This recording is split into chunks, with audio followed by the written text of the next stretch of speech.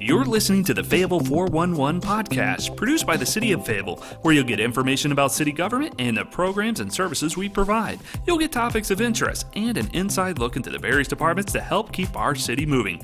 Thanks for joining us for this podcast of the Fayetteville 411. I'm Gavin McRoberts. And I'm Maine Johnson, filling in for Miss Sherry Kropp. Today's episode, we have Mr. Jamie Everett, public educator for the Fayetteville Fire Department, who's here to share some safety tips. Now, Jamie, Halloween is really unique this year with the COVID-19 pandemic. What are you guys recommending for people who are going out to celebrate Halloween this year? Well, that's exactly right. Halloween looks totally different, a little bit more scary than normal, if you can believe that. But we're just suggesting to continue to follow the CDC guidelines. Obviously, here in North Carolina, outside gatherings are limited to 50 people, and you just really want to limit your exposures. I don't know how safe passing candy from one person to another is right now, or candied apples, or any of the normal Halloween activities. So we're just encouraging you to maybe refrain from the normal activities. Take a night, spend it with your children, your loved ones, in the safety of your home. Maybe watch a good Halloween movie and maybe have some popcorn and things at home. But we're just encouraging you to stay safe. Maybe abstain from the things that we normally do. Although it is a little sad that we can't participate in the person-to-person contact and the great time of Halloween that we always have. Just be safe, and enjoy your family in your home. I know in my family, we have to evaluate the risks. And in my household, we have a 9-year-old who loves trick-or-treating and loves Halloween. But we also have my in-laws, and they got my 95-year-old grandmother-in-law lives with them, and we come in close contact with her every week. And the last thing I would ever want is to ever get her sick, because she's extremely high risk if she were to catch it. So for our family, what we're doing this year is we're going to do kind of like a scavenger hunt around the property.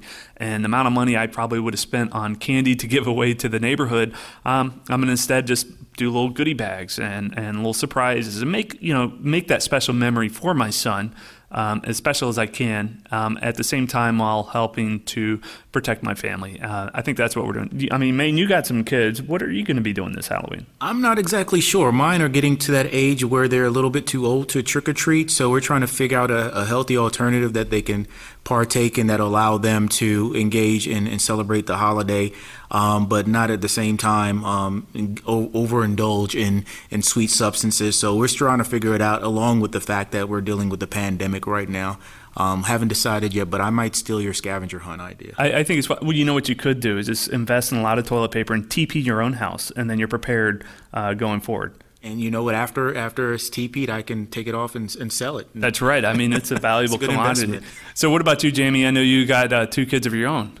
I do, and the ages are separated by 6 years. So I do have a young 3-year-old and a rambunctious 9-year-old. So obviously it looks different for my 9-year-old. He actually enjoys the portion of handing out candy more than actually trick-or-treating. So unfortunately this year we won't be participating in handing out any candy. But hopefully he can spend some time with his brother. Like I said, maybe we'll watch a family movie, have a dinner of their choosing that night. Just like you said, Gavin, make it a special memory for them. Although it's different, it can still be very enjoyable. So we're just going to make the best of it. Yeah, and I appreciate you sharing those tips from I know the state guidelines for protecting yourself from COVID-19. I know that you guys normally put out safety tips every year for Halloween safety with costumes. If you could share some of those tips as well. Well, just, in the event that you still choose to trick or treat or something, we want you to be visible. So you still need to be visible so people can see you. Still maintain your distance. We don't want to spread any germs. And while you're out and about, unfortunately this year you won't see the Fayetteville Fire Department. Halloween is normally a big time for us. We normally participate in all of the trick-or-treating events at our fire stations. We participate in trunk or treats at local churches and organizations. But this year you won't see us. We don't want to have the chance of spreading any germs. We come in contact with so many people along the 30,000 calls that we respond to a year. It's kind of hard to know exactly what we may come in contact with, and we just don't want to spread that throughout the community. So it's going to look different on our end.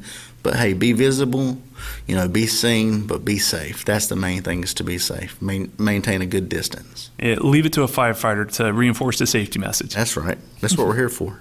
And Jimmy, you bring up a good point. I mean, we were talking about Halloween, but fall is here and winter is just around the corner. What are some of the biggest causes of fire during this time of year? Not only now, but anytime, it's obviously unattended cooking, man. We have lots of distractions in our everyday life, and let's go ahead and add COVID to the list of distractions, right? We're always thinking about, what can we do? But unattended cooking, kids, family members are over. We're closing in on Thanksgiving, other holidays, and we'll be preparing lots of meals. But anytime you're in the kitchen, we want to take time to encourage you to stand by your pan. It's kind of cliche, but it works. If you can pay attention while you're there cooking and just maintain a safe distance in the kitchen, it'll help you avoid any type of accidental fire. Unattended cooking roughly is about half of all fires in the home. So if you think if you pay a little closer attention, you could drastically cut down on the chance of fire in your home. Speaking from personal experience, it's easy to do. I'm one of those type of guy who probably says to himself, this will never happen to me. But I remember when I was very young, I started boiling an egg and I got distracted. Somebody called and I went to a neighbor's house and I totally forgot about that egg and came back an hour later and all was left is this charred black crisp of a shell of an eggshell because I boiled all the water down and started burning up the egg. And I mean, that can happen. That was a eye-opening experience to me that if it could happen to me, it could happen to anybody. So it sounds like you see that a lot in our community. Oh, very much so. Unfortunately, this year we've already had 5 fire-related fatalities, and a lot of those could have been avoided if we had been able to pay more attention in the home. And along with the cooking portion, it's important that we pay attention. But if we have to step away, we need something in our home to remind us, and that's smoke alarms. Many of our homes here in Fayetteville, we've installed smoke alarms to make sure they're working correctly in the event you do have a fire. But it's your job to test your smoke alarms at your house. So just be reminded, today, test your smoke alarms to make sure they're working correctly. It is a busy time of the year, so just be prepared for whatever may take place. And I know smoke alarms have changed a lot over the last couple of years. I remember growing up, they always told you, like, when daylight savings is coming up to change out the batteries, but some of these smoke alarms, they have like 8-9 year batteries installed. Well, here in the city, the fire department does install free smoke alarms for any citizen who may need them. The ones that we install, Gavin, they do have a 10-year sealed lithium-ion battery, so you're not changing your battery any. When the life of the unit is up, you dispose of it and install a new one. So yes, they have changed, but it's still very important to test that alarm every month. It's man-made, so it does have, the vulnerability to malfunction. Okay, now that sounds like a really good service that you guys provide. I mean, I didn't know that, and I'm pretty sure a large portion of the residents in the community didn't know that. If they wanted to take advantage of that and have you guys come out to do an installation, what's the best way to contact you guys? The best way to contact us is by phone at 910-433-1413, and we can hopefully set up the same day for somebody to come out and install these working alarms in your house. We don't just install one, we install whatever suits the need of your home and how many people are living there, because we want to keep you safe. Like I said, most days we like to do it the same day, so you won't go to bed that night without working smoke alarms in your home. And I just had a quick question in regards to the fire safety, kitchen safety. One of the things that people often think about when they think of fire safety, they think it only happens when you have gas operating ovens with open flame. Do you see that you have that across the board with the induction ovens and also the electric ovens across the board? It doesn't matter what the source is, correct? That's right. So with fire, you need heat, right? And most of the time, we live in a fast-paced world where we like to cook as fast as possible and as hot as possible. So you see a lot of people cooking on high, not medium low, not medium. They cook on high. The only time you should be using high is if you're trying to boil water, right? But cooking at a good temperature. So if you're cooking at high on any type of appliance, gas, normal, a normal stove top, a slick top, if you have that boil over, you have the correct heat and fuel and oxygen, you have a fire. And these fires grow very rapidly, and they become much more than you can handle many times with a small kitchen fire extinguisher. So yeah, that's exactly right. There's no prejudice when it comes to what type of stove. Just be safe and cook at a lower temperature. And I guess that kind of in a worst case scenario, let's say a small fire does start in my kitchen. What can I do as a homeowner to protect myself? Should I just try to put it out the best I can and then get out, or should I just go ahead and get out? Well, the best thing to do is to remove one portion of the fire triangle. So if you can remove heat, if you can safely turn your stove off, that's going to remove the heat. If you can safely take a lid and slide over the top of the pot to remove the oxygen to smother the fire, that's an option. If you can safely remove the pot from the wick to another one with a gloved hand, that's an option. But the best thing to do is to just practice the best to make sure that these things don't happen in your home. Just make sure that the pot's not too full of grease or oil. And in the event that something does happen and you have a small fire extinguisher, at any time you feel like this fire is too much, call 911. The fire department's there within 5 minutes here in the city.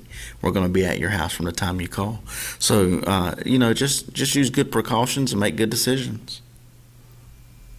So what are some of the common habits of unintended cooking that you see when you roll up on some of these scenes? A lot of times people have fallen asleep, so we don't live in an 8 to 5 world any longer, right? So we have lots of people who work second shift. So when they come home, they put a pot of grease on to cook French fries or something, and they doze off and fall asleep.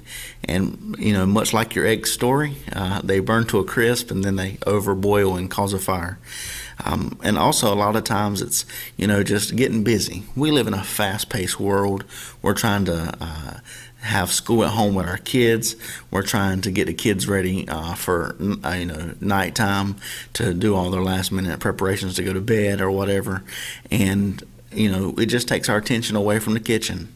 So just being distracted, honestly, that and falling asleep is a large factor into cooking fires. So just making sure you guys do the installation of the smoke detectors, but also what about carbon monoxide? That's a great question, Maine. Earlier you mentioned gas appliances.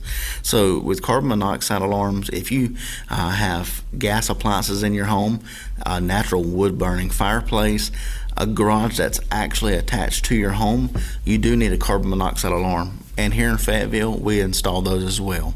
So we'll come out, install them free of charge, and just to make sure you have a safe environment, because see, carbon monoxide is known as a silent killer. So it's odorless, has no taste. There's really no way to detect it without an alarm. And I know we only got about a minute left before we get to wrap things up, but I just have one last question for you. So we talked about kitchen fires. Is there anything else you want to give, like maybe tips on or advice on for fall, like having your heater inspected or checked out? Sure. So, it's going to get cool soon, so you need to have a heater that's safe if it needs a fall or trip hazard if it falls over. You also need to make sure that you have these heaters plugged directly into a wall outlet, not using any type of electrical extension cord or anything of that nature. And just keep in mind that, you need 3 foot at least of clearance around these items. I know we may get cold, the kids may get cold, grandma might get cold, but we don't want them wrapped up in blankets right on top of a heater. Unfortunately, fires do occur in our homes, and it's important to stay warm, but just be careful doing so. Well, that wraps it up for this episode of Fayetteville 411.